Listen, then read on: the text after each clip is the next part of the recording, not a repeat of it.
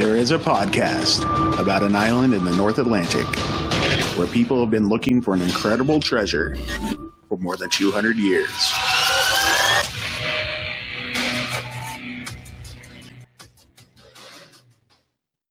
Hello and welcome back to Could It Be? An Oak Island podcast. We are your hosts, Deidre and Dustin White. Hey, hey. Hey. Good morning. Top of the morning to you. We're recording very early. Yes, that's on a why Sunday we're morning. a tiny bit late. And we're here to talk about Season 8, Episode 10, Connecting the Lots. ... What connects the lots? The dots. The dots? Are you sure it's not this rocky road? Oh, man. Like, literally, I thought you were going to start singing, I love Rocky Road. So won't you go buy half a gallon, baby? No, I don't really like Rocky Road. Well, it's a Weird Al song. Oh, so. Okay. Literally, that's what I thought you were going to do that. I was so excited. All right. You just can't hide it? I just can't hide it. So, hello, everybody. We have a lot to get through. Yeah, a lot to get through. Don't go away at the end because we have something fun to share. We do. That's a sneak. Maybe we had too much fun. That's a little tease. A sneaky tease. Yeah, I just watched the what is it? The preview for next time on the Curse of Oak Island, and I think Rick Lagina began it saying, "Ooh, it's an Oak Island tease." Ooh. So that's like a Oak Island podcast tease. No? Yeah. Maybe. Yeah. All right. Sorry, I'm checking the audio over here because it looks so low. Don't mind me. Hey, look, there I am. Hey, what's up? Hey, okay. We're here. Try that again. We're here. All right. So, what's up, everybody? Let's talk connecting the lots. So, we start the episode in the swamp. Is that where we want to start our chat today? You know what? Why not? There's a lot going on in the swamp. There's a lot going on in the swamp and the lot connecting. Where is my pen? I'm sorry. I'm losing my mind. You don't need your pen. It's fine. Just move on. You can do it.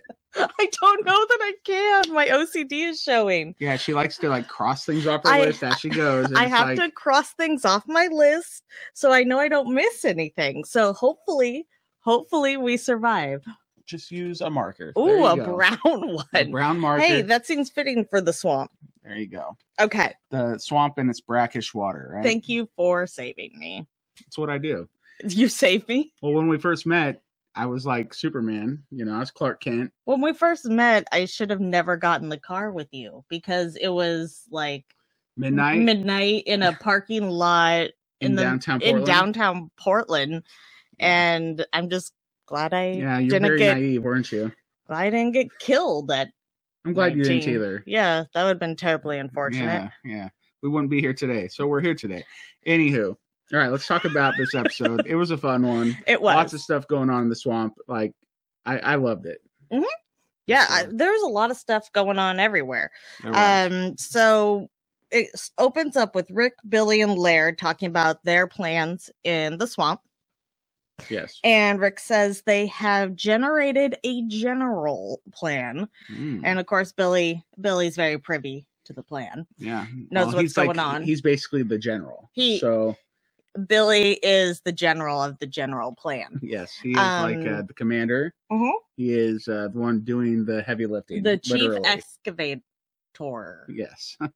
head of the excavator. Okay. And the plan is the Billy will trek into the swamp. Yep. And begin taking off the top layer of mud and muck on said feature. And he does. So. Yeah, of course he does. He does a lot of taking the top off the feature there. Yeah. So Clotworthy kind of gives us a breakdown about the stone feature in the southeast corner of the swamp. What could be a wharf or a road? Could it be? I don't know. I think we've kind of really nailed down the road thing. Yeah, I mean, for the next week on, we even get a shot of Jack going, "Look at the road we found!" And he's who's he telling that to? I don't know, but he's yelling it in pure excitement as he's standing on top of the rocks. Yeah. Like, ta-da! You know what I think the most significant thing that happened in this episode is? Okay, besides Discovery stuff, which was good, Craig Tester coming back. Oh my gosh. To the island. I cheered. Yeah, me too. That was awesome. That was great. But maybe he was showing Craig the road. He's like, hey, look, the road. He's like, instead of what's yeah, remember usually it's like, hey mom, I'm on TV. You probably don't remember this, but there was a show called Fantasy Island back in the day, and this little guy would say, the plane boss, the plane. And maybe he's like, the road boss, the road. maybe, or he's related to Craig. So well, that too. Kind of like real excited. Hey, look! Yeah. I haven't seen you in forever, and there's a road that we found. Yeah, but Craig has already been on the island multiple days. I find it hard to believe they didn't bump into Jack once. So anyway, maybe Jack was busy being the Jack 6000 when that's Craig what he does. Was, or maybe he was uncovering the top of the road at Possibly. The time with his claws. He is in there doing his scooping, right? Mm-hmm. Cool. So Rick says that his thought is to dig the trench, creating the distinction between the feature itself and the land proper. Mm-hmm. He tells Laird that they might want to indeed follow that line in case it does go up to the uplands. They might want to follow that to get some. Oh my gosh! To get some sense of orientation of the feature. Whoa! You know, my sentences don't actually. They're bits and pieces of thoughts. Mm-hmm. So I got it. You should just. They're never actual sentences. Okay. Just thought you should know. That's fine. Mm-hmm. But yeah, the idea would be that. Because he's at that time, Rick is talking to Laird, and they're kind of projecting like, "Hey, what direction is this road or path gonna take?" Right. So we get like I may have even screen capped it, a picture of where they're projecting that this road is gonna go, and it's not really veering up towards the money pit at first, but Rick does say later it may kind of turn. Mm-hmm. And what do you think? Do you think it turns or just goes straight up to the pine tar kiln? Well, I'm thinking about the fact that there's got to be another road somewhere. So let's say that the Serpent Mound is spoils from the original money pit dig, right? And it's almost at the highest point on Oak Island. So why would you carry spoils that are uphill. So heavy uphill, right? Mm-hmm. Unless there's you have the oxen, but you don't want to wear out your animals so quickly. Yeah. And those are really big stones up there. Mm-hmm. So maybe you got something with like a grade. They're doing some grading. Mm-hmm. I don't know. So my thought with the other road is the one we found, the swamp, what is it going to be used for, right? What's its what's its goal? And what's your goal? Is it going to go straight, or are they going to be looking for the path of least resistance in order to save energy? Or is whatever coming downhill, or is our primary focus taking something heavy downhill? So then if that's the case, you would want it to be a straight line. But treasure's heavy going uphill then. That's what we want. Right? Yeah. But let's think about that. I'll put it away in a little corner of my mind and stew on it for a little bit. Just put that in your cap. I'll percolate on it. Yeah, percolate on it. There's got to be another road. Does there have to be? Yes. Okay. I really think there is. Well, they built one. I think there's got to be a loop. They built one at the bottom part of that the swamp, right? Oh, I'm talking modern. My bad. I was going to say, we've got to be talking about the modern road unless, we're wondering, does the road go out further into past the modern road? I don't know. Yeah, don't know. Anywho, back off my tangent. Back to the situation at the swamp, okay? The situation at hand. Aaron, Jack, Gary, Steve, we're all there. Mm-hmm. We don't hear Steve at all. We just see his prison pole of truth, right? Yeah, you get the overhead shot and you just see. Oh, you're like, that Steve's there. Oh yeah, he's literally got a honing beacon. Like you can find Steve anywhere. Yeah. So Laird and Aaron are kind of overseeing what's going on in the swamp. Mm-hmm. They do get they get like this overhead drone shot, and there's like this L-shaped like pit of despair. Yeah. They don't even mention it, but it looks like it's a bottomless pit. And it's like roped off so no one falls in. Yeah. But we were watching it together, and Peter's like, pause every time to look at it. Every like frame almost. That's a real problem. Yeah, and it appears like it's like full of water. It's definitely full of water. You can see a reflection of the tree by it reflecting in. Yeah. But I don't know. What is it? I don't know. I have questions that need answers. Could it be? Everybody does. I know. But you know what? They get some answers in this episode later on. Even Dr. Aaron Taylor is like, hey, I got some answers for you. Remember that? Yeah. Yeah, so we'll get there. But like, hey, I want to talk to Aaron. We might get your some just answers. Hold your oxen. Yeah. And your ox shoes. And their nails. Yeah. So Jack jumps down into this Jack jumps? Yeah, Jack jumps. What about jumping jacks? Jack be nimble, Jack be quick. How about Jack's jumping beans? Yeah. Anyway, he jumps down. It's almost like he has jumping beans in his system. I know. He's like Jack attack. Dig. That's right? What he likes to do. Yeah. Aaron joins him and uses his trowel, points out some wood that they found beneath the rocks. Wood beneath the rocks? Isn't that exactly what Dr. Spooner is always looking for? Like wood trapped by rocks? That's true. This is very deliberately placed. Oh, yes. Wood. Yeah, the wood that Dr. Spooner found that was dated to like 1200 or whatever in the paved stone area of the swamp is much different because it was like accidentally laid between these stones, but it was like a little time capsule. But it's like this stuff, another paved stone area. Yeah, this other place is a different paved stone area, but the wood is beneath the rocks. And this really impressed like Aaron Taylor, especially. You know, I'm sure it impressed everybody. Me. I haven't done any research on ROADs and and cribbing. And you know, when you play Settlers of Catan, now that I'm thinking about it, in order to get a road, you have to have brick and wood. You do. Even they knew that's how you made a road. Do they actually call it brick and wood in the game? Isn't it like brick and like forest? Brick and timber. Yeah. Yeah. It's a tree. Yeah. I get But like even they knew that you had to have cribbing and that's a board game. It's a board game. And it carries over to Oak Island. Actually, Catan is all on an island. I bet you the creators of the game know the mystery. Solved it. Sure.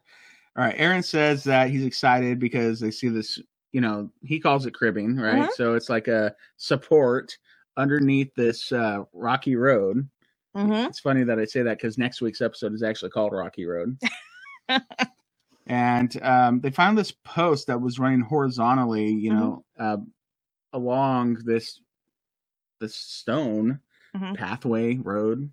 It was really cool, amazing to see because it was purposefully put there by humans a long time ago. And there's no way that it wasn't. I love that with this particular stone structure, they've really been able, it's like, you know, they get the profile. They're really going to be able to see how this was constructed, what it's made of. We've got the archaeologists in there, all of them. We've got the trial team in, and they're going to be able to take it down all the way, right? Archaeology, like Laird has told us, is a deconstructive process. That's why we take so many pictures, take it apart.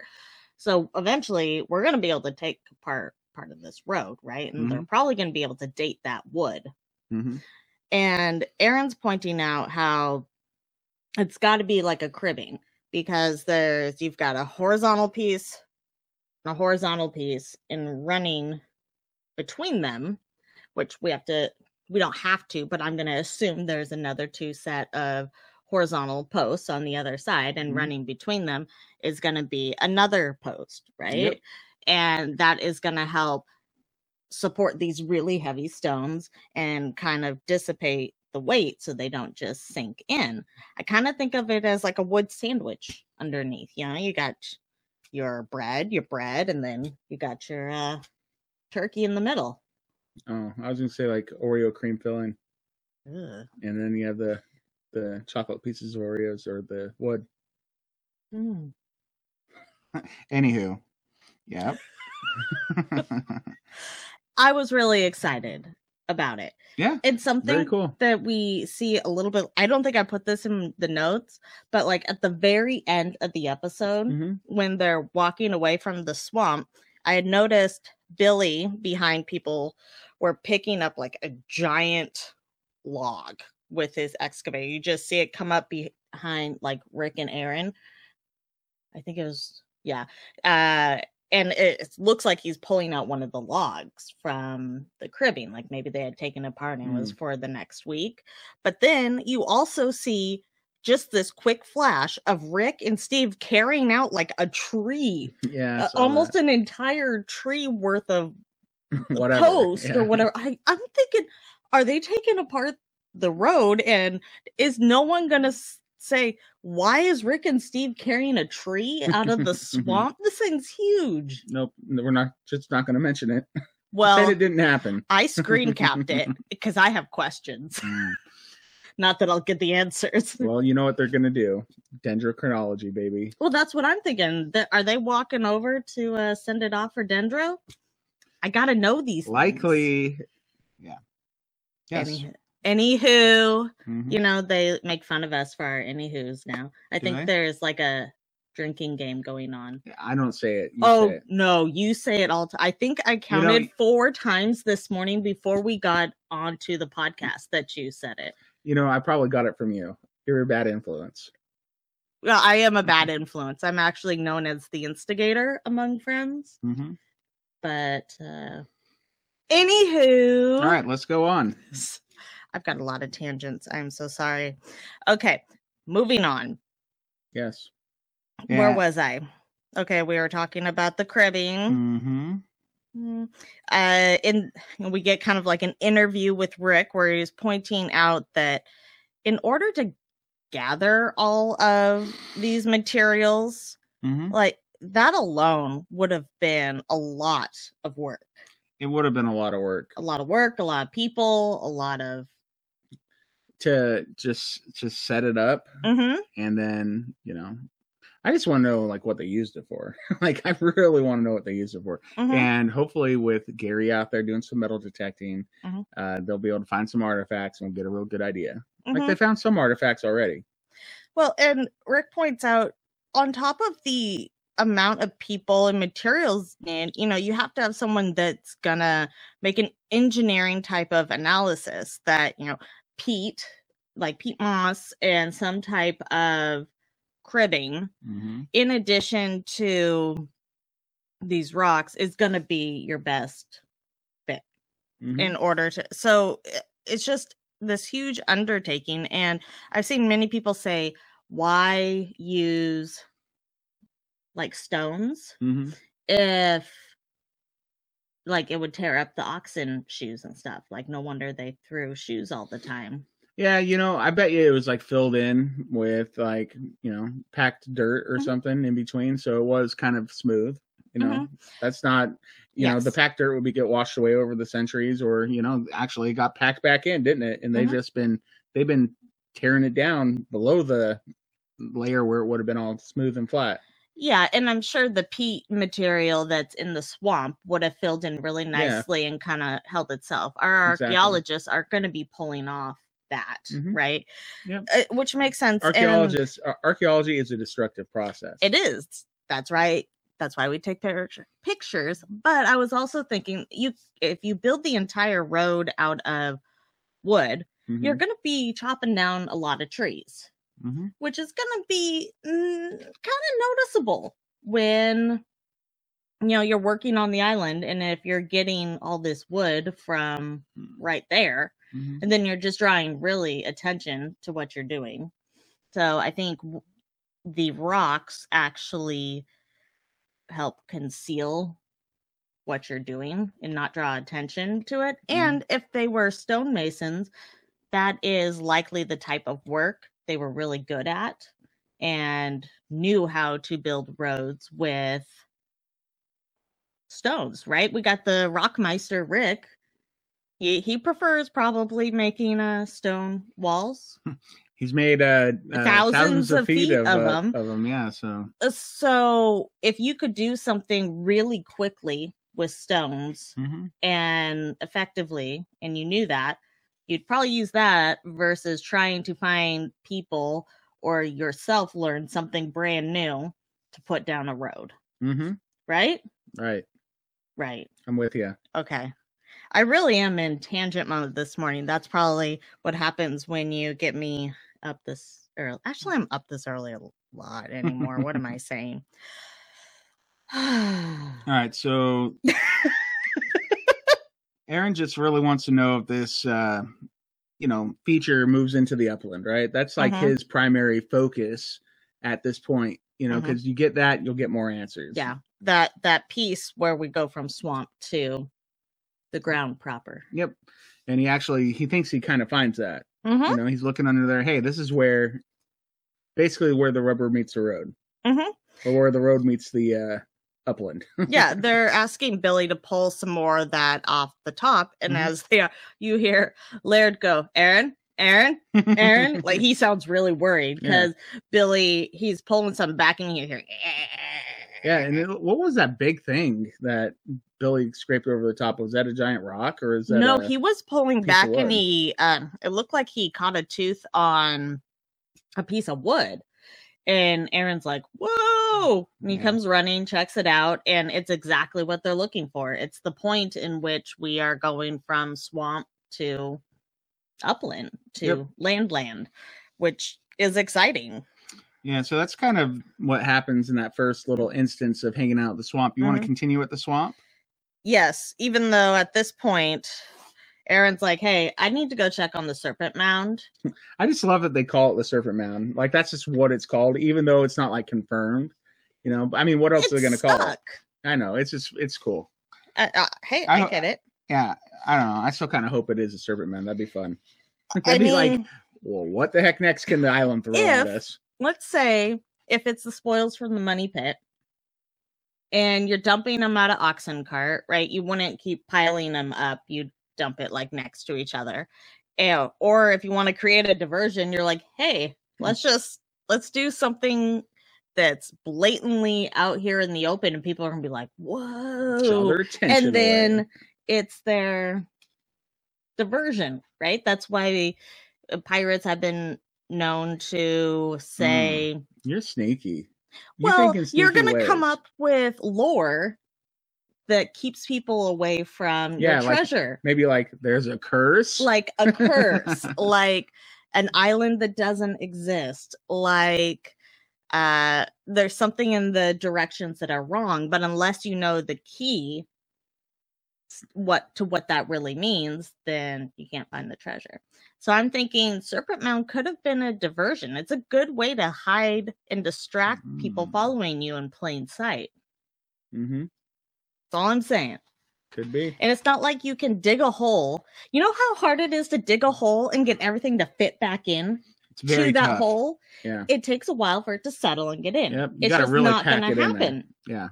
That's why. So like you do the experiment with the jar where it's got a bunch of rocks and it's filled in with dirt and all this stuff, and then it's near impossible to get everything back in. But if you put in you can't put the dirt in first, you have to put the rocks, then you put in the dirt and everything has to shimmy between.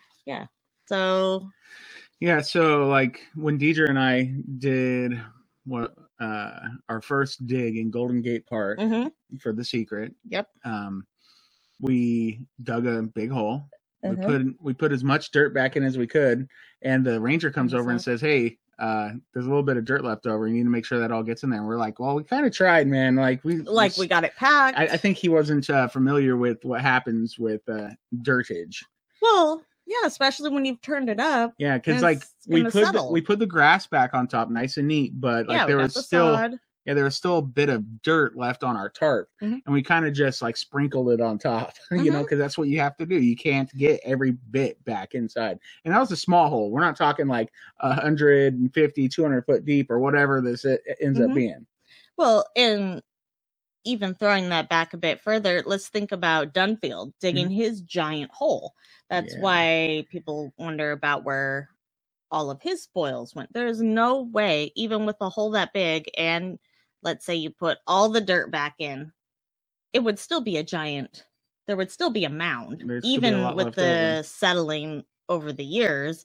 Well, that's why the elevation in the money pits changed. Exactly. So. And that's why there seemed to be an indentation in the ground of where the original money pit is, because if you dig a hole, even with the cribbing, say that they put in there to help support it, things are going to start sagging over the years. Yeah, it's going to start settling in. Yep. It's Makes a depression in the ground. It's just, it's called science. Yeah, and nature. And yeah, but well, I guess nature science. Hello. Yeah. All right, so tangent over. Later on, we do come back to the swamp. We have Jack, Laird, Gary, and Billy doing some digging and doing some, metal detecting, doing all this stuff, right? Gary says that they have a good plan in place, and Billy is just scraping the surface, mud, and getting the feature, cleaner. Yep. Like, as far as so you can see what it is. And they do a good job. Like, I mean, when they do those drone shots, you're just like, whoa, what else can that be? Man, it's those a freaking road, yo. Are amazing. Yeah, pretty. Like, I love the other stone paved area, but this is intense. Yeah, it is. Because of how they discovered it and how they've been able to uncover it. A little different. For sure.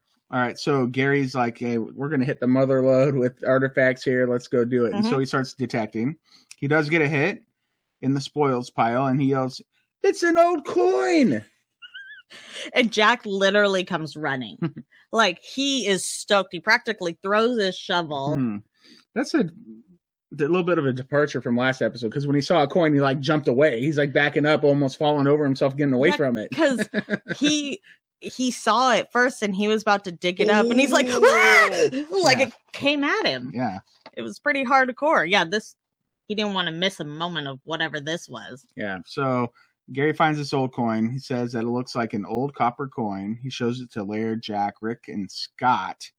And Rick says that he's heard all the excitement from Gary and came running. Gary must have been pretty loud.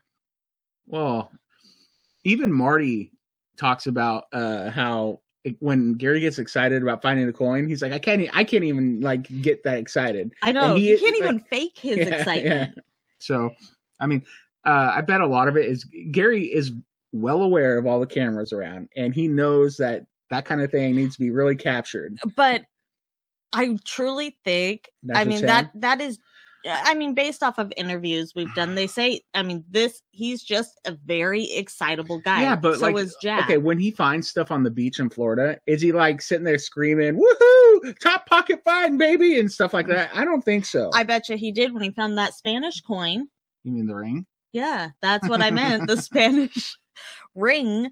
But in Florida, so he's always pulling stuff up there, right? So it's a little bit of being desensitized because you're used to finding the Rolex watch that someone lost in the sand or man, whatever. I wish that I had that problem. I was just like so used to finding treasure that I'm just like, meh. I mean, that's cool, but meh. Just another day on the job, and brush your. For him, and we've heard him say this before, is that on Oak Island, you literally have no idea what you're going to get from where or when or what era. Yeah. I mean, anything from an ox shoe to a spike to a coin. Like, it's stuff that doesn't belong there. So to him, it's just like, what to do in there? Whoa. Yeah. So Rick asks how old the coin is, and Gary says probably late 1600s, early 1700s, and it came out of the dirt that from the fill dirt. Yeah, from the stone feature area. So literally, that's where we're looking. Like that's where stuff will be dropped in between. Like he expected this to be the mother lode, anyways, and it's gonna be. So yeah, they're gonna find a lot in this area, I think. Rick points out the 1652 Spanish coin. Yeah, the Mervedí coin. Yeah, it's the one they found at the end of season 1. It had a date of 1652. I mean, could it be related? Could it be? It was found in a mound just, kind of over in that area. Yep. But they had, like, literally, that was a long time ago. They had no idea that this road existed. Isn't that crazy? Dan Blankenship had no idea this road existed. Nobody did. There's no records. Fred Nolan had no idea this road existed on his property in the swamp. Like, what? And it's a major feature. Yeah, it is. I'm surprised we haven't seen Tom out there, actually. Well, maybe he's busy trying to get whatever part to fix the hydraulic line. Yeah, he was out there, wasn't he? So, yeah, I don't know. I still want to know what was going on with that. Maybe he's on business somewhere. He's a busy guy. I bet he is. Don't know. But Gary said they should get a coin expert to take a look, right? And they'll get it cleaned up. They'll tell him where it came from, basically. So he says it looks like an old colonial copper coin. So yep. So good stuff. Yeah, Rick points out the hope is that it would coincide with whatever this stone feature is, right? So hopefully this is going to continue to help with the dating. I mean, we're going to be looking for twigs between rocks, and sometimes there's an artifact between rocks. Hopefully they find hopefully they're able to clean it off, and they're like, whoa, this is from 1400, 1500. Wouldn't that be something? That would be something. That'd be amazing. And then so Gary gets back to work metal detecting. Of course. And that's right on top of the stone pathway, which is actually covered with dirt, kind of like we were talking about earlier. And what do you find? He gets a hit and has Jack start digging, and he digs in, and Laird's, kind of looking on. And what you doing there, Gary? Yeah. And yeah, Gary, wasn't he like, hey, mind the rocks. Yeah. Kind of deal. Jack puts it, he goes, I think it might be part of the structure. He's like, yeah, avoid getting into rock if you can. Yeah. And it wasn't anything from that. But what was interesting, it was, a tiny piece of iron, and it was an ox shoe nail, which we have found ox shoes further up this potential path, right? Yep. So leading on to lot 15. Yeah. Lots of ox shoes, and now they're finding a nail in the spoils of the part that leads into the swamp itself. I mean, what does that tell you? It tells you that there is a well-worn path right here where they had to use beasts of burden to... Beasts of burden? Yeah. Hashtag that one. They had to use beasts of burden to haul this stuff back and forth. I mean, it's no...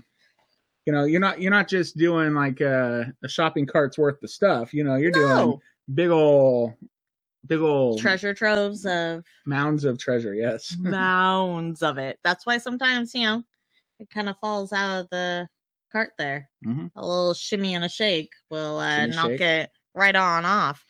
All right, so then we kind of leave the swamp, but we do come back, right? But we're back again. Yeah, so we have Laird, Charles, Aaron, Scott, Gary, Rick, and Billy. The swamp war table? The swamp table? The swamp table? Yeah, it I don't know. It looks like a spoils, like a wash table, but for the swamp, right? Yeah. And so you do see an overhead shot of the feature in the swamp. It's super duper impressive. Yeah. And Aaron says that they've been able to get some answers. Dun, dun, dun. And he is pretty happy with that and how the day went. And it's like, whoa. You're talking Oak Island. You're talking answers, Aaron? Like, yeah. Are you new here? Why didn't they make a bigger deal about that? Or were they just like, yeah, you're kind of... Slow your roll, man. Yeah, you're kind of new here, bro.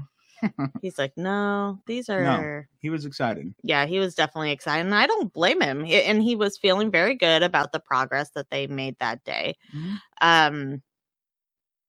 Yeah. And Rick is telling them that, hey, my brother's really not up to speed here. Yeah, let's get Marty on the line, right? And so he calls Marty, and it's like, hey, little brother. And Marty's like, what up, big brother? What up? Okay, it doesn't quite say that. No, I don't. The slang, not really a thing for Rick. I don't think Rick would know any slang. He knows very elegant words. He is very elegant. He is very eloquent. Eloquent. That's a very good description. Word for it. Yeah. He's from another era. Ain't that the truth? Yeah. Okay, so Rick goes on to say, when you're looking at the stone feature, it is remarkable. It's huge. It's out of place. We're asking, what is it doing here? Why was this structure even needed? It's impossible, almost impossible, to put yourself back 300 to 400 years And it begs answering these types of questions. But we've got to uncover more of the road to find out exactly where it's going. Mm-hmm. And that's what we were talking about. Does it kind of veer off of what the line currently looks like it's doing? Because if you take the trajectory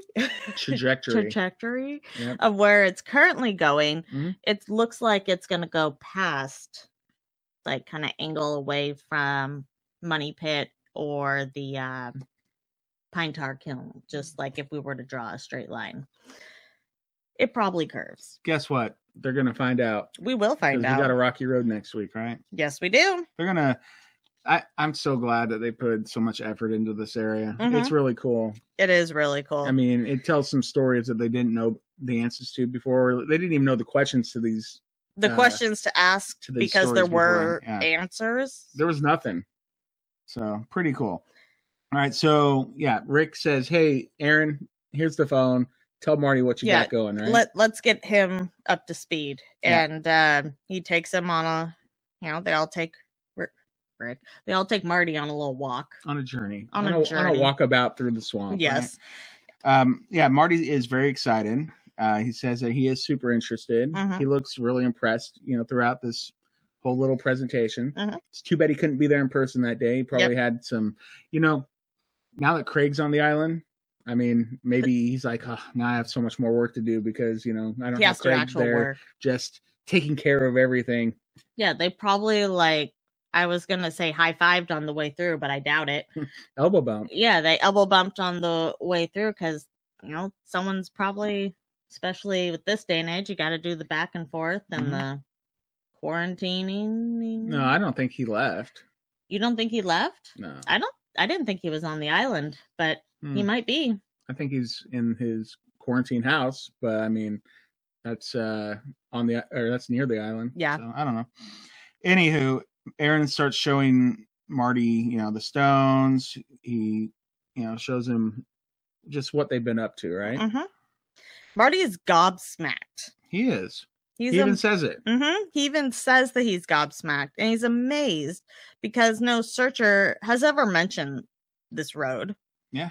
And It's that just boggles my mind because people have been searching this island since 1795.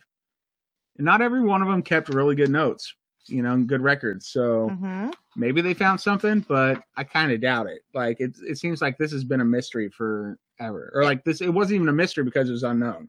Well, especially considering its condition. Yeah, it's like it doesn't look like it's been disturbed. No, and it's been covered in the brackish water of the swamp, so mm-hmm.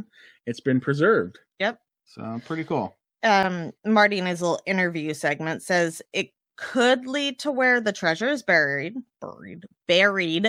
or to a set of significant clues, like maybe a staging area or something like that related to it. It could be the biggest clue they've discovered this year. And that's a great way to put it with these discoveries, it being a clue. Mm-hmm. And spot on.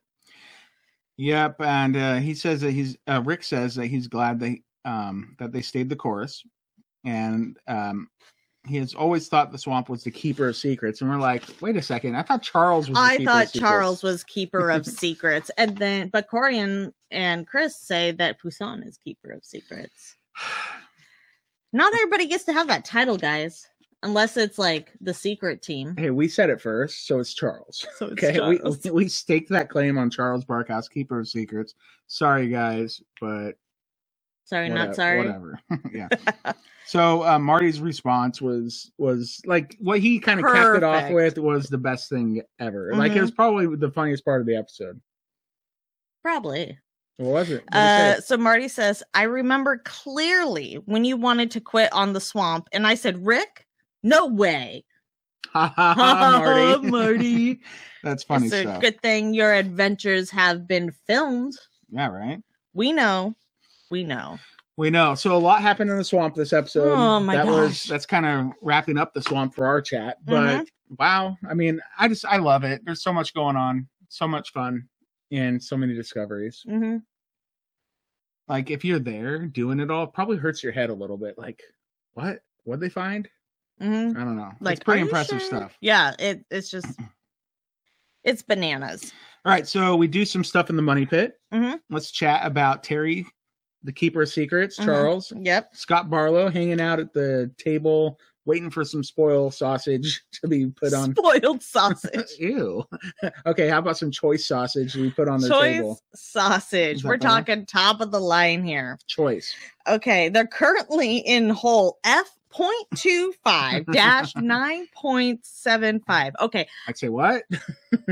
I paused. It was like, Jigga what? Because I've been following along with their grids, right? So I understand I've got to get my grid that I've made from all the screen caps of like what they go off of and share it, because it's impressive. If I can just get it overlaid properly, then anyways. But we have where all the different locations are. So they have a grid that breaks up the money pit, and we name them based off that grid. Okay, it's like an engineering grid. You have A through whatever. I think it's like A through J, and then they have your numbers, right? So it's like bingo, B1 or whatever. What in the world? Like, I get D11. I get whatever 5.5. But F.25 dash 9.75. I mean, to me, that says we're looking at section F, and then I'm going over 0.25. But that means I'd be at the 0, which means the grid maybe wasn't big enough in the first place. And then shouldn't we be going into negative numbers? And then there's no way the borehole is big enough to go all the way out to 9.75. I have questions. I need answers. Okay, what if it's 0.25 and negative 9.75? I get that. But that's not what was said. That makes sense to me, because if we're going off 0 and then the end of their line is 10. Calm down. Look, they know what they're talking about, and the guys standing there with them are like, they're actually working. Okay, they're not trying to put on a TV show. And people might think the show is scripted. Okay, it's not. Okay, it's not a scripted show. It's not a scripted anything. They're out there doing the work, and there happens to be camera people capturing it all. They're not going to say blah blah blah. I'm surprised they go through all the effort to say all those numbers when they could just say, okay, borehole that's in F whatever F9 or whatever. Mm-hmm. That's all they needed to say. Okay. But for those of us that like to follow along and know exactly where the borehole is going down, like, I understand the naming because I get the grid. I've been following along on my engineering grid, and this doesn't fit. What? And I haven't, this whole number, it's a real problem for me. Calm down. Take a deep breath. It's going to be okay. We're people that just get to enjoy watching them do what they do. Okay, it's harder. We're not on the island to work when I don't understand this borehole number. You know what? It's like the mystery of how many licks it takes to get to the center of a Tootsie Roll, center of a Tootsie Pop. The world may never know. Oh, I will know. I will find out. I may have to go to the island and beg everybody to tell me. Call Terry Matheson. He'll let you know. Yeah, because I have his number on speed dial. Anywho, so they get the choice sausage, right? Yes. Okay. Your rant is over. Thank you. Right? Yes. This hole in particular lands between RF1 and OC1. That's right. Okay. Those are important holes. And this hole, OC1, by the way, OC1, it's there. All these things make sense. Yeah. But not this hole. It's going to give you nightmares, isn't it? I am having nightmares since Tuesday. Wow. Yeah, I'm crying. I'll give you a hug when we're done, okay? It's okay. All right, so they get the choice sausage on the table. Terry calls this one an anaconda. It looks like a giant snake. So that's pretty funny. Like, whoa. So this one in particular is like, what? It's like 30 feet long. So that's a giant anaconda. It's no longer a sausage. It's not a sausage. It's a choice anaconda. Yeah, so it's between 178 feet and 208.5 feet. 78? 178. Didn't I say 178? 178 feet depth to 208 foot depth. Right? Yes. And Terry finds it interesting, but it doesn't really seem to have a debris field in it. Mm-hmm. So and they were thinking because they were so close to those spots. Yeah, and it's kind of disappointing, but you know what? They're really positive out there. They're like, next hole. Let's go to the next hole and see what it brings us. Because they have a lot of proposed little dig sites there left. It's systematic. It is systematic. That we gotta stick to the system. Yep. So Scott has a nice little quip here at the end. What does he say? She gets to keep her secret one more day. And I was like, ooh, Scott, that was deep. It was deep. Like the borehole. Yes. Very much like the borehole's not deep enough. Yep. All right. So you know what? We kind of... I don't know. Do we need to go to the war room here? That's what I'm thinking, because this is where Craig is back. Craig makes his triumphant return to Oak Island. And I go, yeah! And he's out there hanging out with Doug, right? Yep. Rick, Spooner, and Doug are in the war room. Craig's back for the first time. He just did his 14-day quarantine. And he's like, Craig's like, I guess no handshakes. Nope. That's gotta feel really weird walking into the war room like that for the first time with such a weird... Well, they're a family, right? Yeah. It's a fellowship of the dig. They're all used to like handshakes and hugs. Yeah, and that I get it. Yeah. So Craig just says it's very good to be back. Mm-hmm. And I don't know. I was really happy to see Craig in the war room. I'm glad to see him on the island. Like, literally, we said it earlier. As soon as he showed up, Deidre cheered. I did. You know? I heart Craig. Yeah, he's great. Hearts for Craig.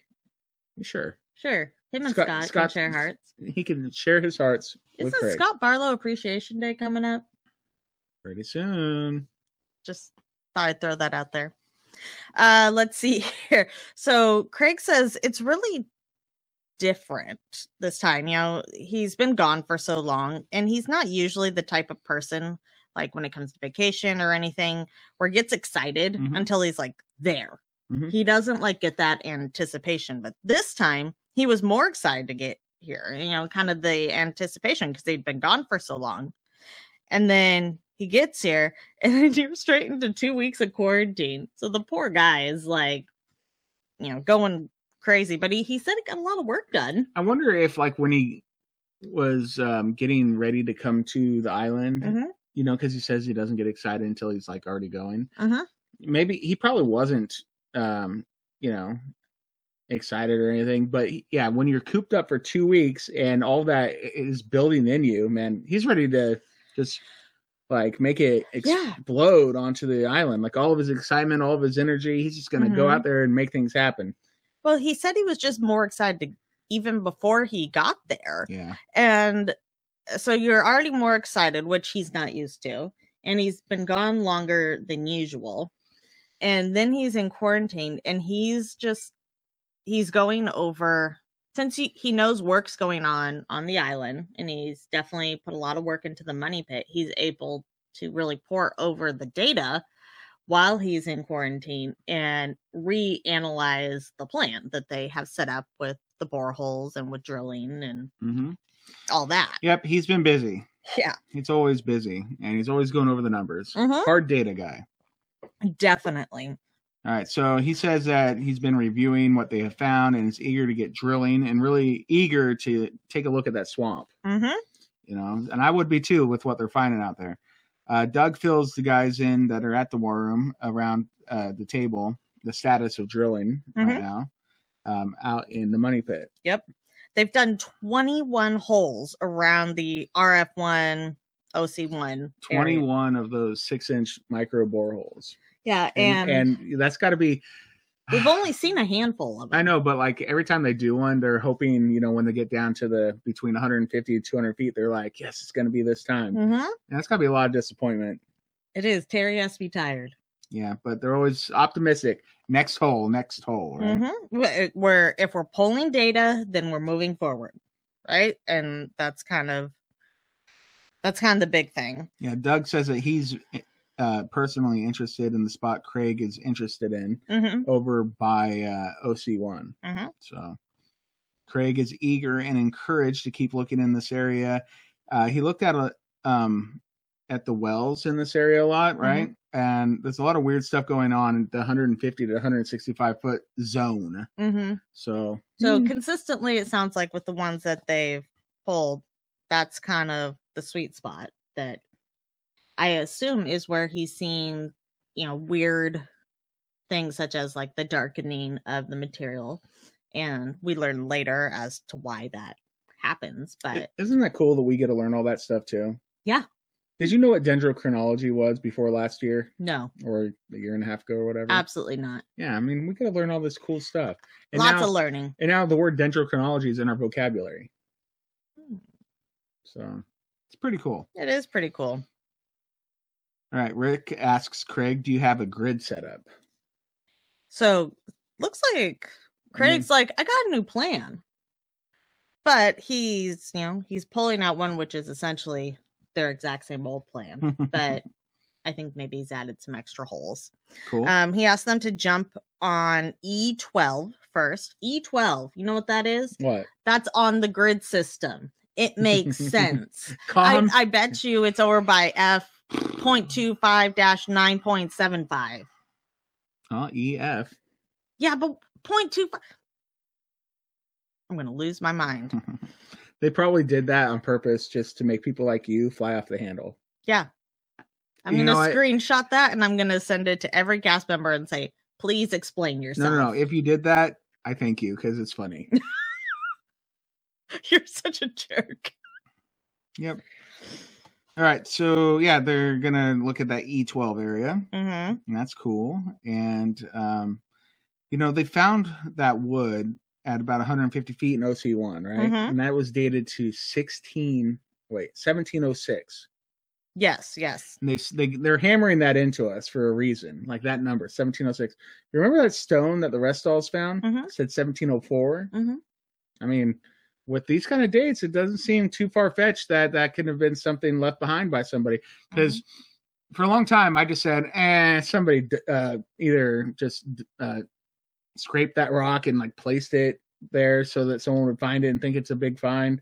I thought it was like a prank. Basically. You thought it was a decoy, like the Serpent Mound? Or just like a prank, or like someone just deliberately trying to disrupt what's going on the island, kind of like the guy that said that he throws coins around and hopes that Gary finds them on the show.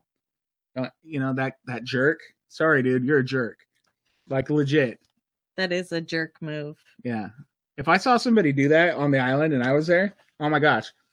Would you push him in the swamp? I don't know. I might roll him around in the brackish water. I would be so ticked. I'm not a violent person, but it might come to fisticuffs. I'd put that guy in a headlock. I'm a big dude. There's that giant hole full of water over in the swamp, the pit of despair. Yeah. Oops. I just, that really burns my biscuit. Like, I don't like it. I don't like the idea of someone doing that. And nobody likes a burned biscuit. I don't like the idea of somebody doing that. And that's kind of what I suspected the 1704 rock was, because it's like a little too perfect, a little too on the nose, But I don't know. These other dates like are really hitting that area. Wonder no more. So, yeah. Wonder no more. All right, Robert Clotworthy kind of gives us a breakdown and a review of what the chapel vault is. Something we're a little familiar with. We've heard it a couple times. And Clotworthy mentions that Craig hopes that this new grid will aid in the drilling to the chapel vault. Right, and we've been chasing it, thinking that it's been moved around by the solution channel, right? Doug says he has checked the records, and he has nothing indicating that a searcher tunnel that deep would be there. So the question really is, what is it? Is it like the early searchers that didn't have records, or are we talking depositor? What are we looking at here? Are we talking flood tunnel? And he's hoping Craig's drill program, after he's analyzed everything, will bring something new to the table. Yes. Yep, well, Craig is back with a vengeance. That's all this really Get means. It, Craig. He is going to get it. Craig. Yes. The Craigmeister. The Craigmeister. Yeah, the Craigmeister. I like that. Instead of the Rockmeister for Rick, we got just the Craigmeister, bringing the Craig energy. All right, so we go back to the money pit. We might as well. This time Craig goes to the money pit, and he's like, Terry, what up? Gives him an elbow bump. This feels like a children's book. Craig goes to the money pit. Maybe that's the next chapter of Annie Goes to Oak Island. I like it. Follows Craig around the money pit and over to the swamp. I like it. And then back to the war room to discuss his numbers. And he has that little smirk on his face, that where he's trying to hide. I'm not excited. I'm really excited. Face. Yeah. Uh-huh. Yeah. All right. So, he's with Terry and the Keeper of Secrets, Charles. Right?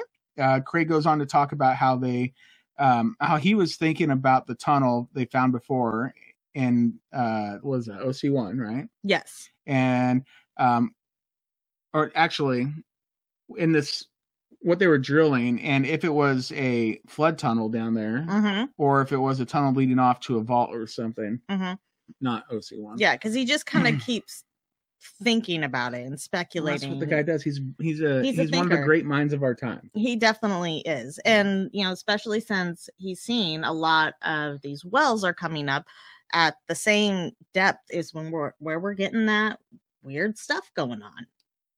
Makes sense. It makes sense. Yeah. So I don't know. Charles chimes in and says that it would be a great explanation because there is nothing in the historical records of a tunnel in that area, and that's far too deep for the early searchers. And I agree, Charles. Well, I agree. If Charles is telling you better agree.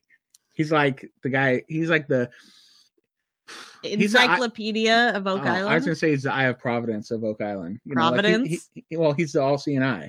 Yeah. He knows. He knows it all. Yeah. He knows more than anybody else. He just lets his secrets go little by little. Doesn't let people get too deep and too sneaky close Charles. To Sneaky. Craig just says there's a lot of weird stuff going on in that northeast corner. I agree. A lot of strange stuff. 1706 wood came out of there. So Terry said that it would sure be nice to see a few chunks of wood in this next section of 139 to 149. He also always talks about, or a few chunks of like a chest or some treasure just gold, popping up. A little Bobby Dazzler, something. He's all in. He really wants there to be some treasure coming up in one of these choice sauces. Yeah, that next section, 139 to 149, we're almost in that sweet zone of the 150. But this is definitely a point of interest, if you will. Yep.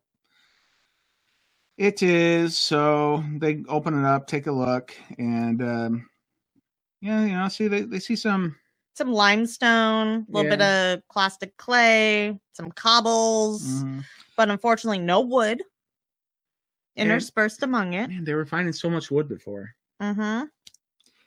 They find it with the big 8 foot wide cans, but like when you're just doing 6 inches at a time, you miss it by an inch.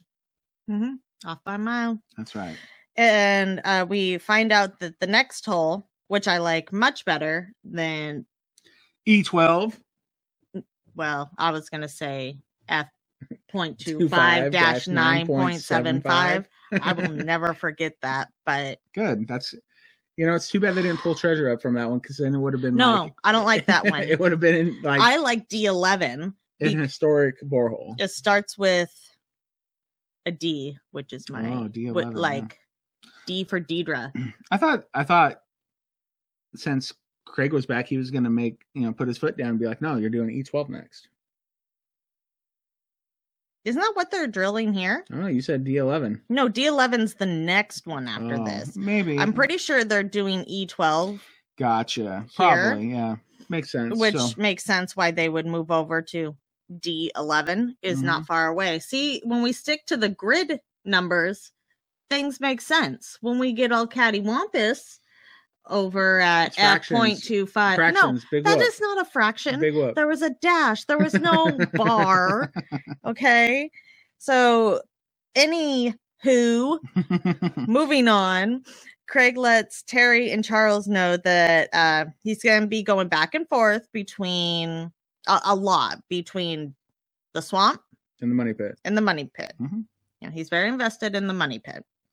And Terry assures him they will give Craig a call as they hit the next target horizon on D11. I feel good about D11 because it starts with a D for Deidre. So this is Deidre's hole. I'm claiming it because next week on, it looks like they pull out some good stuff out of D11. And this week, we see a little bit more. Mm-hmm. I'm claiming D11. Okay. I'm putting my money down on this. Your money in the money pit? My money in the money pit is going on D11. This is winner, chicken dinner, Deidre's treasure. Over here in Vancouver, Washington. So, hey, did you see if we won the lottery yet? Yeah, I was just thinking about that too. Like, literally, I was just going to say something about it. I haven't checked. I haven't checked if anybody won yet, so it could still be going with an even bigger jackpot. But I think, like, what is it? Mega Millions is worth, like, last week it was worth $750 million. I'm thinking, I'll buy a ticket, and then if we win, we would probably get a take home about $400 million after taxes. Oh my gosh, we're going to be investors in the Oak Island Mystery if this happens. Legit buying a seat at the war room table. So Steve said in a post on Facebook that he's like, see my boss's reaction to my proposed plan for a 230-foot deep, 200-foot wide big dig at the money pit costing $50 million. And I'm thinking to myself, well, if we have $400 million, we could pay for the big dig. Steve, I'll spot you. If we win the lottery. If we win the lottery, it's happening. We're go. And you know what? As we see in future stuff, I think Steve's right. Because I think that's where this wood comes up. I think deep in D11 is where we're going to get the stuff. And that's where we need to do our big dig. I'm all in, all the chips. Well, if nobody won, I'll have to buy another ticket. Because then we'll have even more money and more resources at their disposal. Because we're just going to be like, hey, we didn't have this money yesterday, guys. If we had, 1% of it, we're going to be fine. Let's get the Oak Island thing solved, right? Do you think Billy will teach me how to use an excavator if I give him a little tip? Heck yeah, he will. You're like, Billy, I'm a new investor in your company. I know. Do you think Dave will let me blow up a piece of the island with him with some dynamite? He'll let you do whatever you want if you have that much money. If you show him enough gold shiny things and bring him a couple cases of Crown. Oh man, you're good.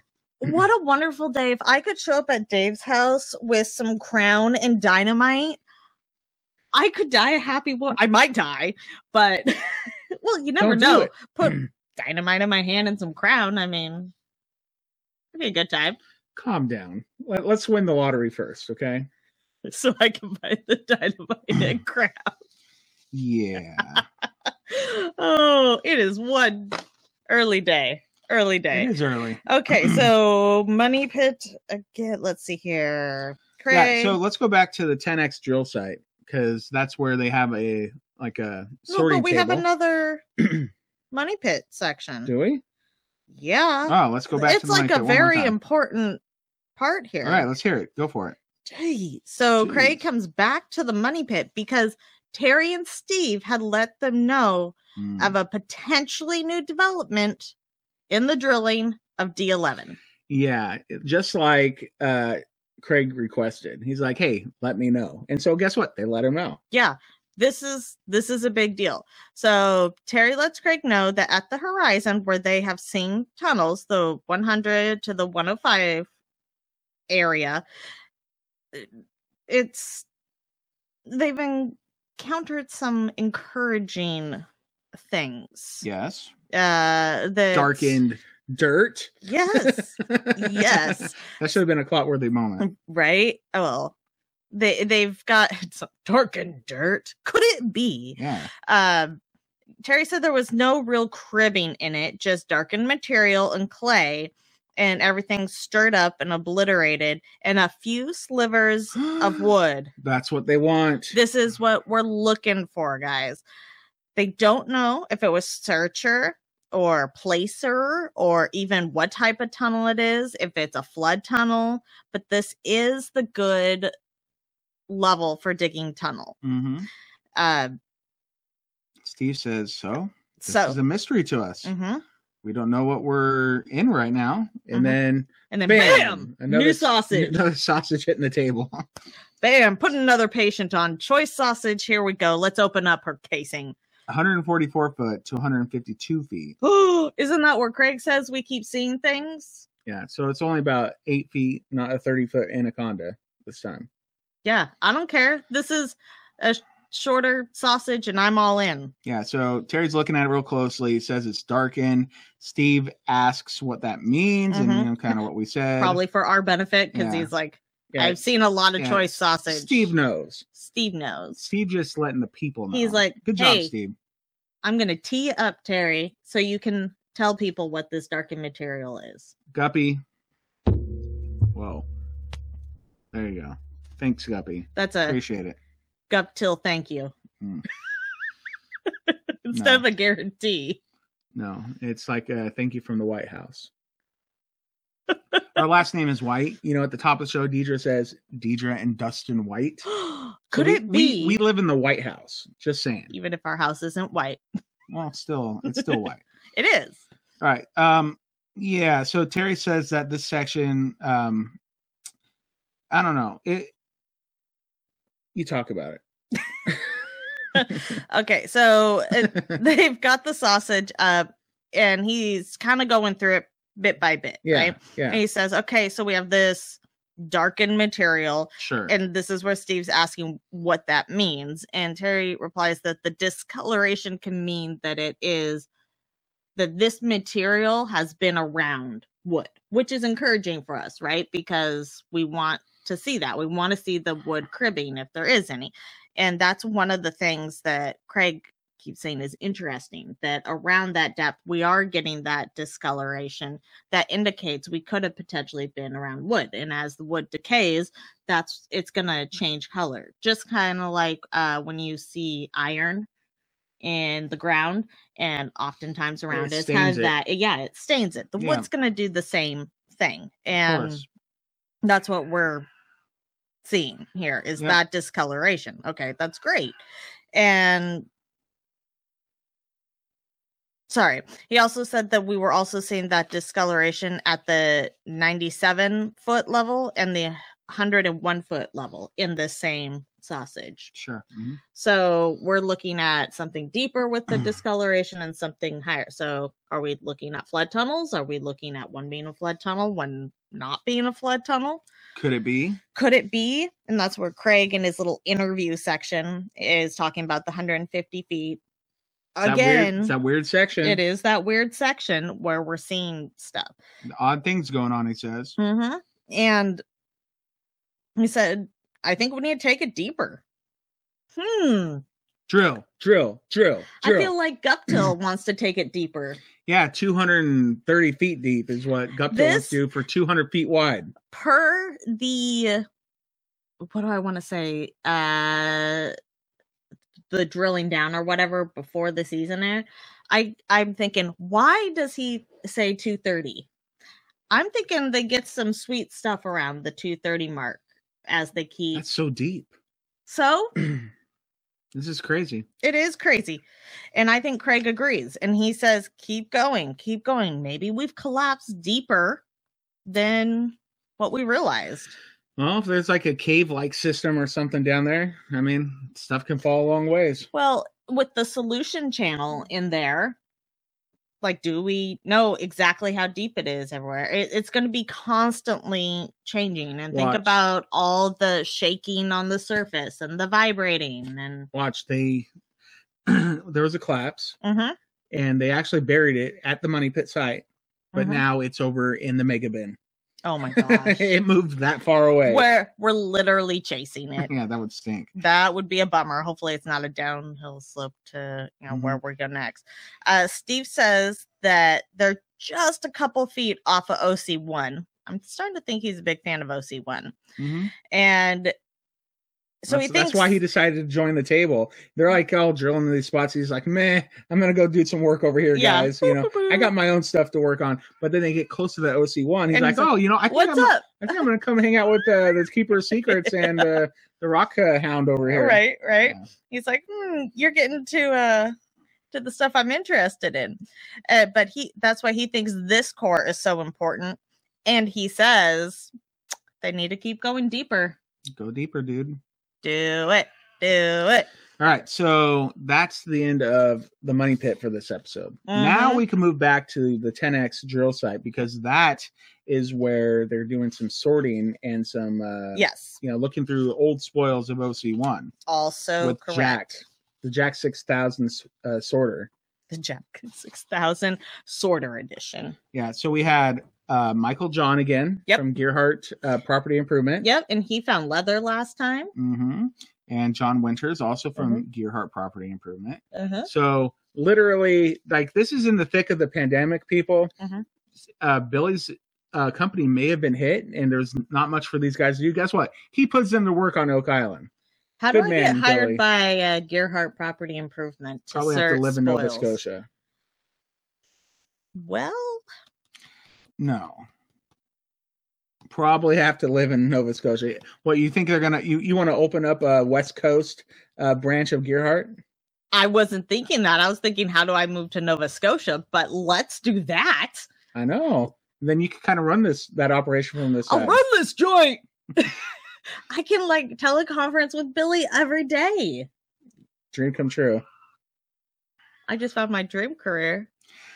Billy, you here? Make it happen, bro. Okay, bro. Well, Billy's not a bro type. He's got a lot of businesses, though. So, I mean, he might need a U.S. branch. Yeah. I got you, Billy. Yeah. All right. So we have these guys, Michael John and John Winters. John. Let's just call him John. We got John and John. We got Jack and John over on the wash table. Jacob Jingleheimer Schmidt. His name is my name too. You really like to sing that. I do. I'm a big fan. Okay. All right. So these are the spoils that they were pulled out of OC1, right? Yes. Okay. That just goes to show you these spoils from last year that they haven't been able to touch yet.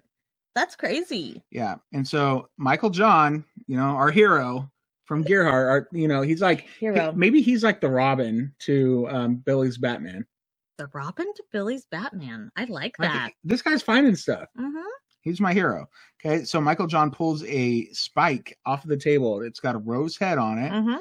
And Jack's looking at it. Jack's very impressed. And he's like looking at it and he's like, this could date with the old wood found. So maybe early 1700s. Yes. And Jack said it would be interesting to get some dates on it to compare with the ones they have found in the area. And he said, you know what? Let's get Laird over here. Yep. He's going to text Laird, get him to come take a look, because you never know. You never know. So Laird shows up, gives him the spike, and he says, yeah, this is pretty cool. Yeah. And I love that Jack's like... He was a little more excited this time than with the leather. I know. That's so sad. I think I would have been more excited about the leather than a spike. Well, the leather looked too new. No, it wasn't new. It just didn't look like from a book, he said. No, I think it was like it's a shoe. Yeah, but I think it's like not. I don't know. I thought I got new the impression. Is a relative term. I got the impression it was like it could have been from Searchers more recent. It's not a Nike. No, not a Nike. Like I'm talking like maybe like anywhere from it could have been like Roosevelt time, like 1911 ish. So new. It's newer than 1700. That's why I said Oak Island new is a relative term. You're right. I like the Jack's like, let's play a game, pretty much. And he's like, let's see if you point out what I pointed out. And Laird's like, something I would do. I know. And then Laird's like, I see your game, and I'm an archaeologist. I will raise you one. Yeah. So Laird, his first response is, well, it's a big spike. And I wrote LOL. Yes, it is. Yeah. Iron, obviously. It's got a classic rose head, so we all agree on that. And so Jack's like, ding, ding, ding, winner, winner, chicken dinner. You got it right. You got it right. And I think he's just checking his work, hopefully. Jack says it didn't match any of the previous Searcher spikes that he had remembered pulling up. And then he asks Laird if he has any idea about the date of it. Laird. Yeah. It could, in theory, because, that's how Laird talks in theory. He says it could clean up and to take a better look at it. Oh, sorry. It could go back into the early 1700s and you could clean it up and take a better look at it to get a good idea. You could also take it to Dr. Christa Brousseau, and do the chemical analysis. Ding, ding, ding. That's another winner right there. And you know what? That's exactly what they do. That's what we do. But before we get there, we do have to stop at the Serpent Mound. Let's just stop there then. All right. What happened on the Serpent Mound? Well, we have Gary, Aaron Gary Taylor. with a plethora of archaeologists. I know. It's weird. He's surrounded. We have Liz Michaels and Miriam Amirault. I almost had it right. I'm getting it now. Okay. So Claude Worthy reminds us of the charcoal that was found 2 weeks ago that ended up dating to 1320 to 1440. It's pretty impressive. Bananas. And Aaron lets Gary get into metal detect in the area where he was just working in. It looks like they've literally taken a section out of the Serpent Mound. They've cut the snake in half. And Gary doesn't find anything in that particular spot in particular. Particularly, I'm particularly a fan of that word, I guess. And he moves a little bit further away from the feature, thinking maybe it was just in that last bucket that they pulled up. And he gets a hit. Pulls up what looks like to be another older spike. It's got a real pointy end. Kind of short. So, Aaron asks Gary if that end might be broken. And Gary's like, it was made that way, mate. And I'm thinking he's dude, you should know that. That's what I got from Gary there. Really? Yeah, I don't know. No, I don't know. I got more of a they have different expertise. Yeah, that's true. And so he's looking for Gary's opinion. And they're thinking, maybe, he could have just been saying that for the benefit of the viewers on the show too. Kind of like what you said Steve Guptill was saying earlier. Because they know for doing a solid. They know that the cameras are there, and it's not scripted, like we said earlier, obviously. But it's they still have to educate us common folk. There you go. And Gary points out, based on the size of the nail, I mean, you can figure it had some kind of decking around it. Yeah. It's shorter. And it looks like a deck nail. It does. That's what you would use that for. It's not going to be holding something substantial. Correctamundo. It does look a lot like the one that just came off the spoils table. OC1, yo. OC1. Right. Let's say original money pit. I'm just throwing it out there. Could be. And then we took those spoils up towards said Serpent Mound. We'll get there. Could it be? So they take both of those spikes that you just mentioned. They sent them to Dr. Christa Brousseau, just like they said they were going to. And then so they got some results back. And we have a new war room meeting to discuss. Yes. Rick, Marty, Alex, Jack, Aaron, Miriam, Gary, Peter. It's Doug. A full war room. Yeah, it's... Did I say Doug? I missed Doug. I thought you missed Doug. But either way, either Doug was said twice or he was said once. He wasn't missed. He's said 5 times now. So, all right. So they're gathered around the table to talk to Dr. Christa Brousseau from St. Mary's University about her analysis of the 2 spikes found on the island. One from the OC1 spoils, like you said, and one from the Serpent Mound, like you also said. Oh, look, like I said. All right. So she said, okay, looking at these spikes, okay, the one with the rose head, because the other one didn't really have a rose head, did it? It's kind of like... I thought it did. I thought that it looked like it did. Okay, well, she said that the way that it was constructed was definitely man-made, not like a machine-made spike. So, check. That's good. That's really good. Yep. Square nail, heavily corroded, 8 centimeters in length. Yep. And then she had, her analysis said that it was wrought iron, and it was what? Sorry. No. So it had no manganese. It contained 0.5%. So almost no, what is that? Phosphorus. Manganese. Could it be? Yeah. The style of spike is consistent with a pre-1840. Yeah, I wrote that wrong. Yeah, so it was definitely made pre-1840, so that's good. But it's consistent with the pre-1790 stuff they've been finding. Yes. And very similar to another artifact that they had found in the that they had found on the island. So. Which I think is the one they found in OC1, but they didn't particularly mention that. She says it's almost identical to the one that they found in OC1. Yeah. And Gary and Jack are pretty stoked about that. Yeah. Yeah. I mean, why wouldn't you be? I don't know. They're the guys that found those. They got to be excited. That was true. Like one of the times they found something. They found the same thing, but they were split up from each other. What? Say what? And she says, since the two artifacts, those two nails or spikes, where we want to call them, have almost the exact same phosphorus level, it's like they were made at the same time. Likely. Likely. Yeah. Yep. And Jack says, they look similar, and maybe the same blacksmith made them both at the same time. And Doug brings up a good point. He's thinking about logistics.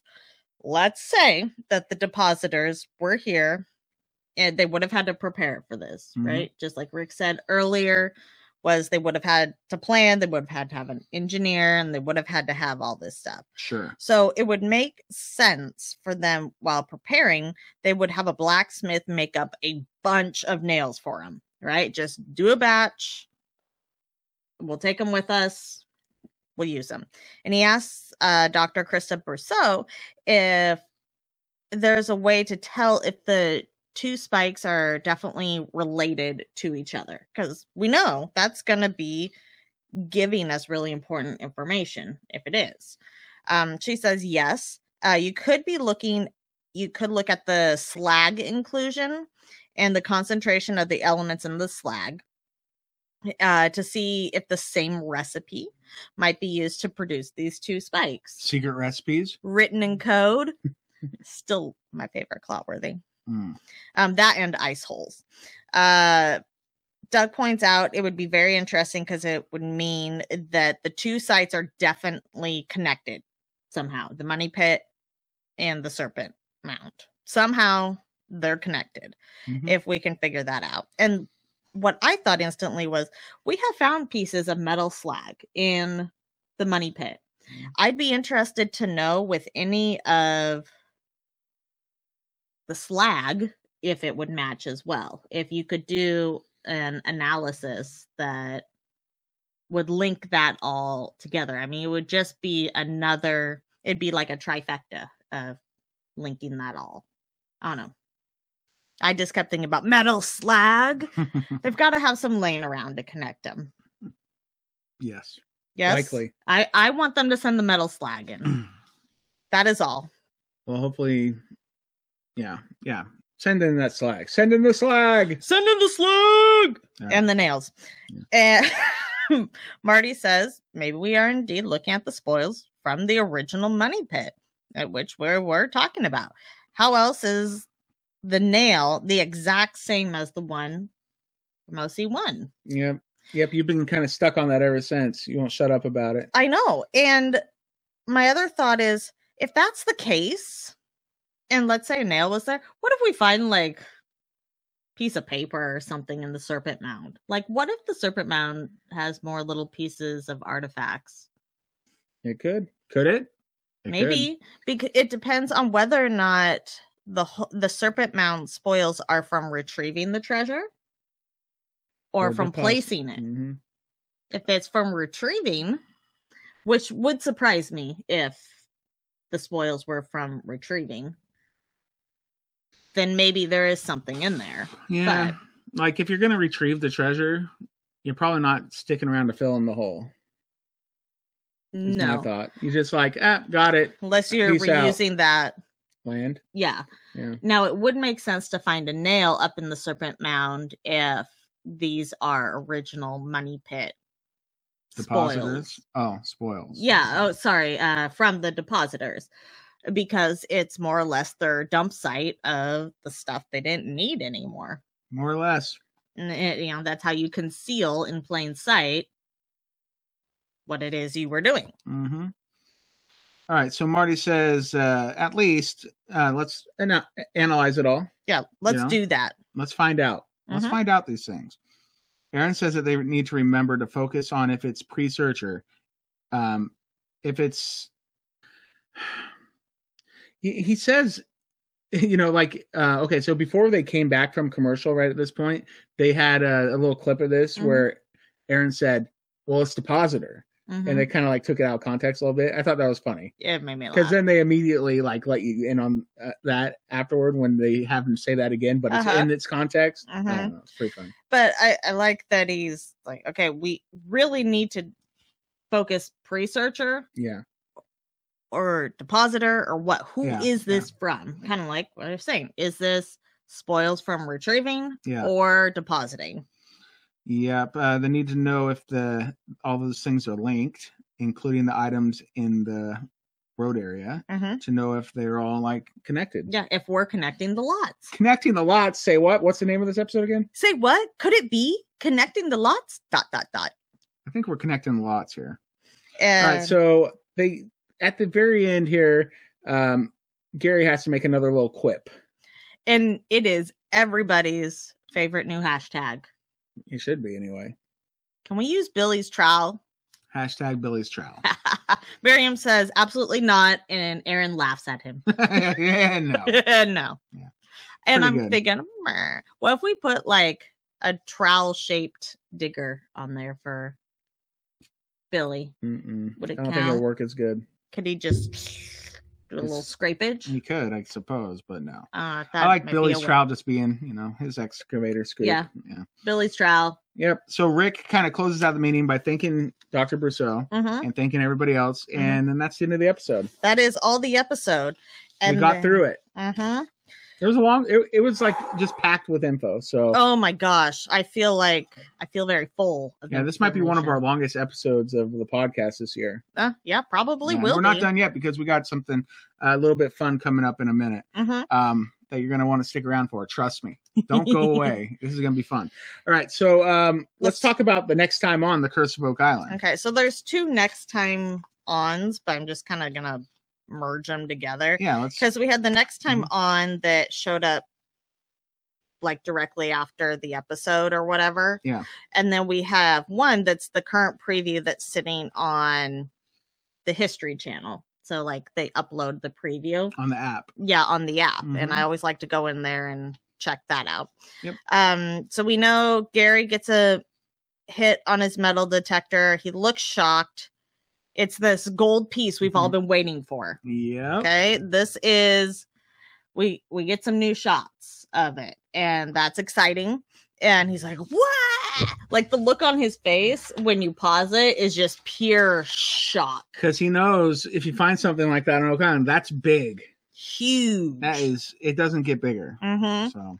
And it says it might actually be gold. And we see someone analyzing it. I think it's the numismatist that we had before. Yeah. I'm not positive.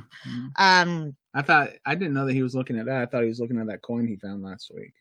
I thought he was he was definitely looking at the gold piece because I remember pausing to look a little bit closer. Yeah. But he may have been doing both. Probably both. He could have been on the island to clean up the coin. This gold thing has got their attention. And they're like, excuse me, this needs to go to the front of the line here. Yeah. And because that's what I would do. Yep. And he says, the expert says this is more high end. Someone with money. It could have been from a secret box. I don't remember hearing any of that. Oh, I do. Trust me, I spent a lot of time. I didn't, I only saw one of the previews, so it must have been in the one I didn't see. Yeah, because this one was on, when he says that, was on the one right after the episode. Gotcha. I think you only saw the one that's currently uploaded. That's the only one I saw, yeah. Let's see here. I'm looking to see if there's anything else mentioned about that. It's just super cool. I can't wait to see what it is and how they handle the find of it. And Gary's freak out moment. Hopefully we get a gold dance. At the Serpent Mound, we see Aaron, and we're getting something about maybe we're getting remnants of the money pit. Just like Marty said. Yep. And it's just probably that we're digging deeper into that. Let's see here. At the money pit, we have Steve, Charles, Scott, and Terry with a large core out on the table. And Terry says, okay, that's wood well below any expected depth. Wow. That's what Rick said. What? Rick says, wow, that is an aha. And Craig agrees. Sweet. Yep. Let's see here. Did I have anything else about? But yeah, I was pausing, and the wood he pulls out looks very familiar. It looks like the stuff we were getting out of OC1. Very old. I mean, it was a solid chunk coming out of that core. Cool. I'm betting it's from D11 as they go deeper. Go D11. My chips are all in. I hope they start a new one. It's like D10. You're a jerk. But it'd be better if it was D.25. Oh my gosh, 9.75. I will literally lose my mind if it's that location. So Rick and Dr. Spooner pull up a huge log, right? Mm-hmm. And Billy is pulling up a huge tree right out from behind them. Yes, this is what I was talking about earlier. I'm like, are we gonna avoid the fact that Rick and Guppy are carrying out a tree? Yeah, but you said Spooner here. But then there's another one where Rick and Spooner are carrying out a log, and then Billy's behind them with like the claw pulling out wood. They don't stop working. I didn't say they did. Of course they're going to keep pulling up stuff. All I want to know is, are we deconstructing the road and doing some dendro? Yeah. Or are they going to build a log cabin? For me, when I buy, some room at the war room table. Yeah, don't know. I think they're building my log cabin. Shiny gold thing is what this next episode's really about. This is about, no, it's about shiny gold thing and wood in the money pit. I think we're building up to this moment. Okay. This is, this is the time. This is where we're figuring out where we're putting that 230-foot deep hole in the money pit. And we're using our lottery winnings to do it. And we're using our lottery winnings to do it.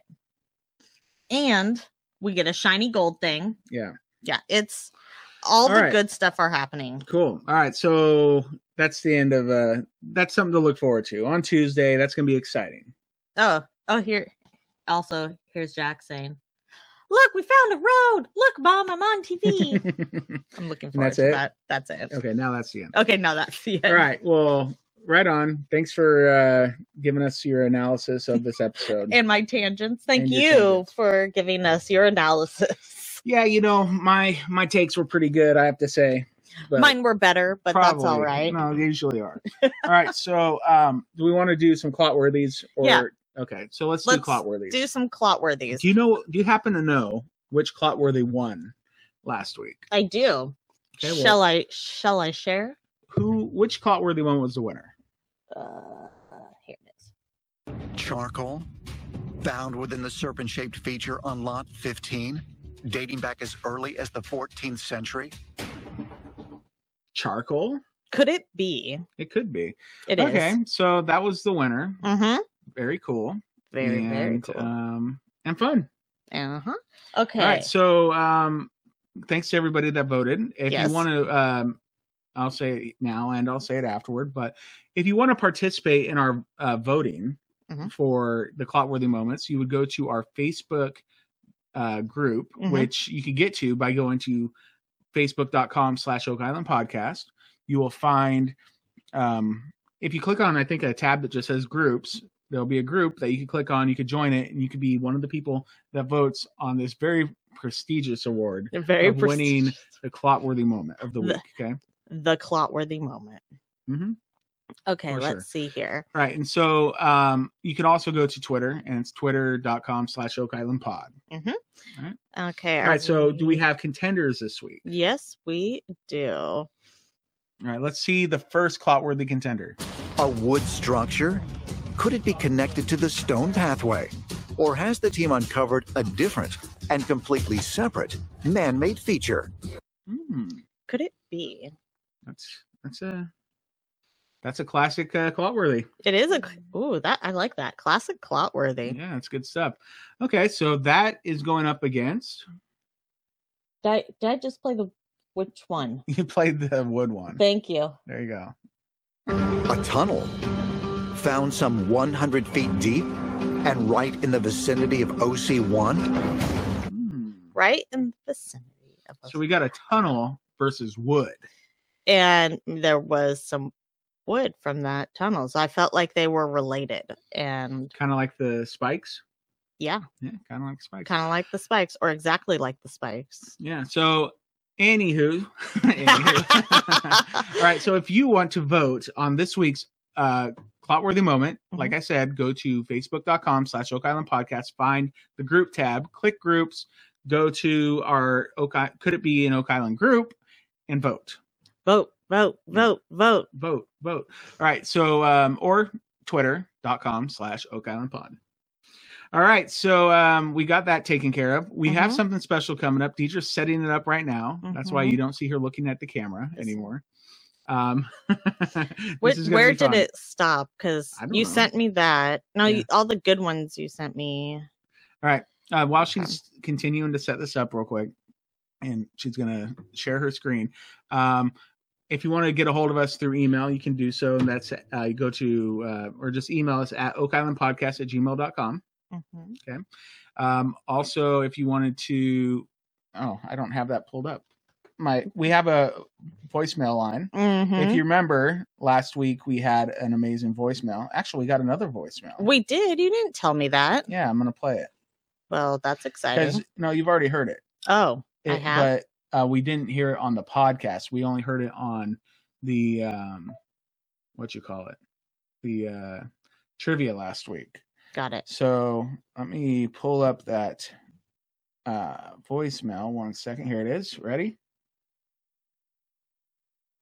Okay. I love your recording, your answering recording. Pretty cool. Hey, this is Jeff Signeri. I just got your number from a friend. Just wanted to tell you I got your trading cards and they're pretty cool. I've got no other agenda than to tell you keep sending them, have fun, and keep rooting for me. Thanks, Jeff. Thanks, Jeff. So if you don't know what that's about, if you're a new listener to the podcast or something, that was a funny little thing that Jeff It was kind of like a riff on what Marty said. Yeah, well, because we got a voicemail from a very special member of the Fellowship of the Dig, and if you missed it last week, here I'm going to play it because why not? Okay, I love your recording, your answering recording. Pretty cool. Hey, this is Marty Lagina. Got your number from a friend of yours, and I just want to tell you, I saw the trading cards. I think they're cool. I think they're just really fun. So I have no agenda other than to just tell you that. So there you are. Have fun. Keep rooting for us. Thanks. Bye. Yeah. So we had legit, like Marty Lagina, the big kahuna himself, right? Send us a voicemail, and we have our friend Amy S from Ohio to thank for that. So Amy, you're awesome. Thank you so much for doing that, and happy belated birthday. Her birthday was yesterday. Aww.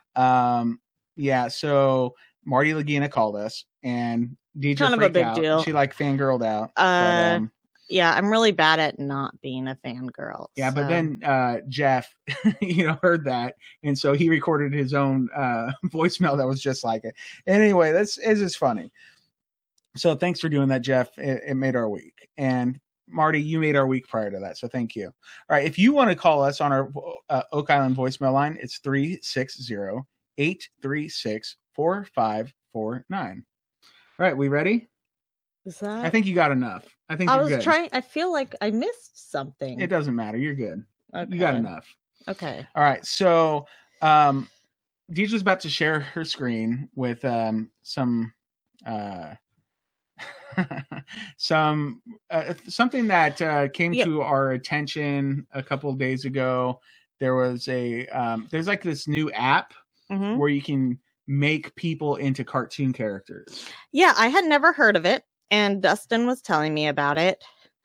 Yeah, and so I had a great idea. I'm like, oh my gosh, we should make the Fellowship of the Dig into cartoon characters. Yeah. Yeah. And basically it transforms them into like Pixar or Disney princess style, I guess, is what the That's site what the app says. calls it. Don't say that though. Come on. It's Pixar-like. It is Pixar-like-ish. All right.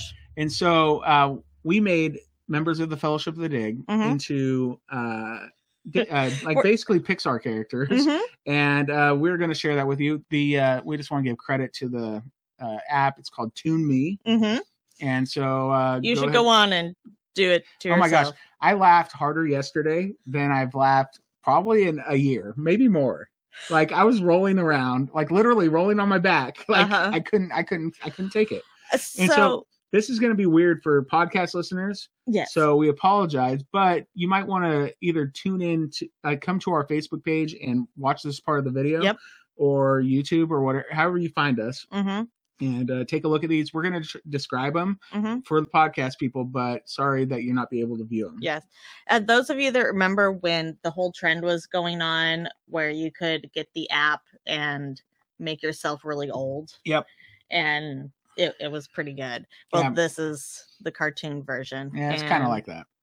We're having fun. Okay. All right. So you're going to share the first one? Yeah, let me. No. What did you do? You broke it again? Yeah, I'm always breaking things. I know. Okay. And then now I'm going to show. So let's pull in Billy. Billy. So I was really impressed of how well it did with Billy here. Yeah. He is Pixarified. He is Pixarified. You know, his eyes are a little less squinty because they give you big eyes in these cartoons. But they like opened up his eyes because he was like staring into the sun, and I was like, yes. All right, move on to the next one. Okay, let's see who's next. Let's move through these kind of quick if we can. Oh, look at his Guppy. It came across really well. Yeah. I think some of these are double in here, so I apologize, guys, on accident. That's okay. We were kind of rushing this part. Yeah. Yeah, so anyway, look, Guppy looks like a great looks Pixar like a Guptil guarantee. Yeah. Then we have Alex is shocked. He is shocked. We're going to share these on our Facebook page too, and remember, these are all done with that Toon Me app. So we got Tom. Tom, yep. Looks a little shifty-eyed there. Oh, man. All right. Whoa. There's Dave. Oh, there's Alex again. He got teeth that time. Yeah, I like that one. Teeth and curly hair. I think that's a good one of him. Yeah. All right. So then we had Dave Blankenship. I mean, I love this expression. He looks so good. I know. He looks like I was really impressed with this. You know, I think we need a Fellowship of the Dig, the animated series. I think so. Wouldn't that be fun? Be fun. Terry. Like Terry. Looking pretty Terry. It's Terry Pre-Beard. Pre-Beard Terry. Yeah. Yeah. He, I mean, it looks like Terry. Yes, it does. Craig. Oh, he looks so excited. I got a couple really good ones that went through Craig. I love this. This is Craig's like, I'm about to tell you how old this piece of wood is. Face. He looks real excited. He does. Oh, there's another Dave. Dave looking good. Yeah, I think I like the other one. Charles, the Keeper of Secrets. Look at how sneaky he looks. Man, we need him in an animated series. We do. He screams animated series. Prometheus, get on it. We need the Oak Island, the animated series. That's right. Voiced by all these guys. That'd be amazing. Laird's like, you want to dig up what with Billy's trowel? Yeah, Laird looks a little concerned here. He is concerned. They said Billy's trowel. Yeah, that's fun. Peter, looking like a youngster here. Yeah, I mean, extra smooth skin. Yeah, yes, it's Peter Fernetti. Oh, apparently I had 2 Peters in a row. Scott looks sad. Yeah, but he looks like Scott. But he looks like Scott. Not saying that Scott's always sad, but it definitely looks like Scott. He's thinking, I'm hurting cats again today. This is fun. Oh, another Steve, but this is the one where his eyes are closed. Yeah, but it looks good. Like the original picture, his eyes are closed, and then they gave him eyes. So, like, the cartoon looks great. right. But he does look upset and concerned though as a cartoon. He's like, how did this happen to me? He's busy working, you know. Laird's still concerned, so that's a double actually. Oh, there's Marty. A Marty. Yeah. Marty's looking like he's ready to work. Yeah, or oh my gosh, ready for a drink. Rick, you know how hard it was to get a decent Rick, and this isn't like I think we have one that might be a little bit better. Yeah, hopefully. But Rick was particularly difficult. This app had a hard time with him. It just doesn't understand the brown hair and the white goatee. Like it really most of the time it doesn't have any facial hair. Like it just thinks something's wrong with his face.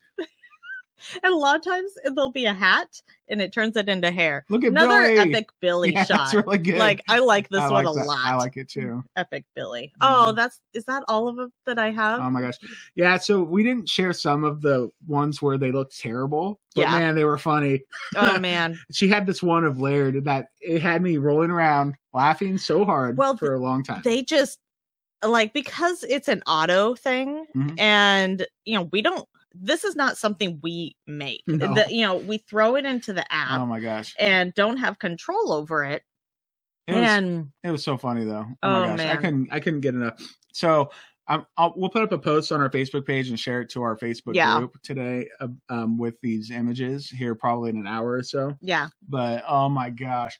I'll put all the good ones I'll put up. Like if there was there was those two good Daves, I'll put both of those in there. Yeah, exactly. There was a few good Lairds and, but there might only be like one or two Marty and Ricks. Marty actually turned out pretty good. Yeah, Rick was so difficult. It's the hair issue. They put hair on Gary a couple times and that was hilarious. Yeah, but it's really funny. So I don't know. Oh, we thought that would be fun to share with you. We'll definitely get them up on our page and on the group and be able to do that. Actually, so this one wasn't too bad. Okay. You don't like that one? I don't. Okay, well, you didn't show the Clotworthy. Why didn't you show Clotworthy? Because did you send it to me? I think so. I don't think so. I'm sure I did. Because we had a good Clotworthy too. Where's he at? Oh yeah, right here. For the Clotworthy. If you can see. That looks like Robert Clotworthy. Sure does. If he was a cartoon character. And there's one more I want to share. Let's see here. Oh yeah, this is one of my favorites. Oh. I made Deidre a cartoon, and she looks like a Disney princess. I was like, who's that? Oh, it's me. Look at my beautiful wife. She's great. And I was like, it's probably because it's like more of a headshot photo. It didn't have all the blurry background, so it came out all right. No, it's turning out real good. It's great. All right. So, is there anything else to do or share? I don't think so. We will see you Tuesday night, right? Or are we doing trivia on Monday or Tuesday this week? No, we're doing it on Monday. Okay. So Monday trivia, 5 p.m. Pacific, 8 p.m. Eastern. Then we'll be back for Oak Island pregame. Yes. On Tuesday at 5 p.m. Pacific, 8 p.m. Eastern. Mm-hmm. And so you know where to find us. And please email us, oakislandpodcast@gmail.com. Please call us at that Oak Island hotline. I forgot what it was. Mm-hmm. Rewind it. You guys can find it. All right. So is there anything else? I don't think so. All right. Well, thanks for tuning in this morning. Tuning in. And it was a fun time. All right, and guys. I'm glad we connected the lots together. Well, yes, I am glad. And it'll be a rocky road. Next time will be a rocky road. All right, everybody. Have a good day. And until next time. Could it be?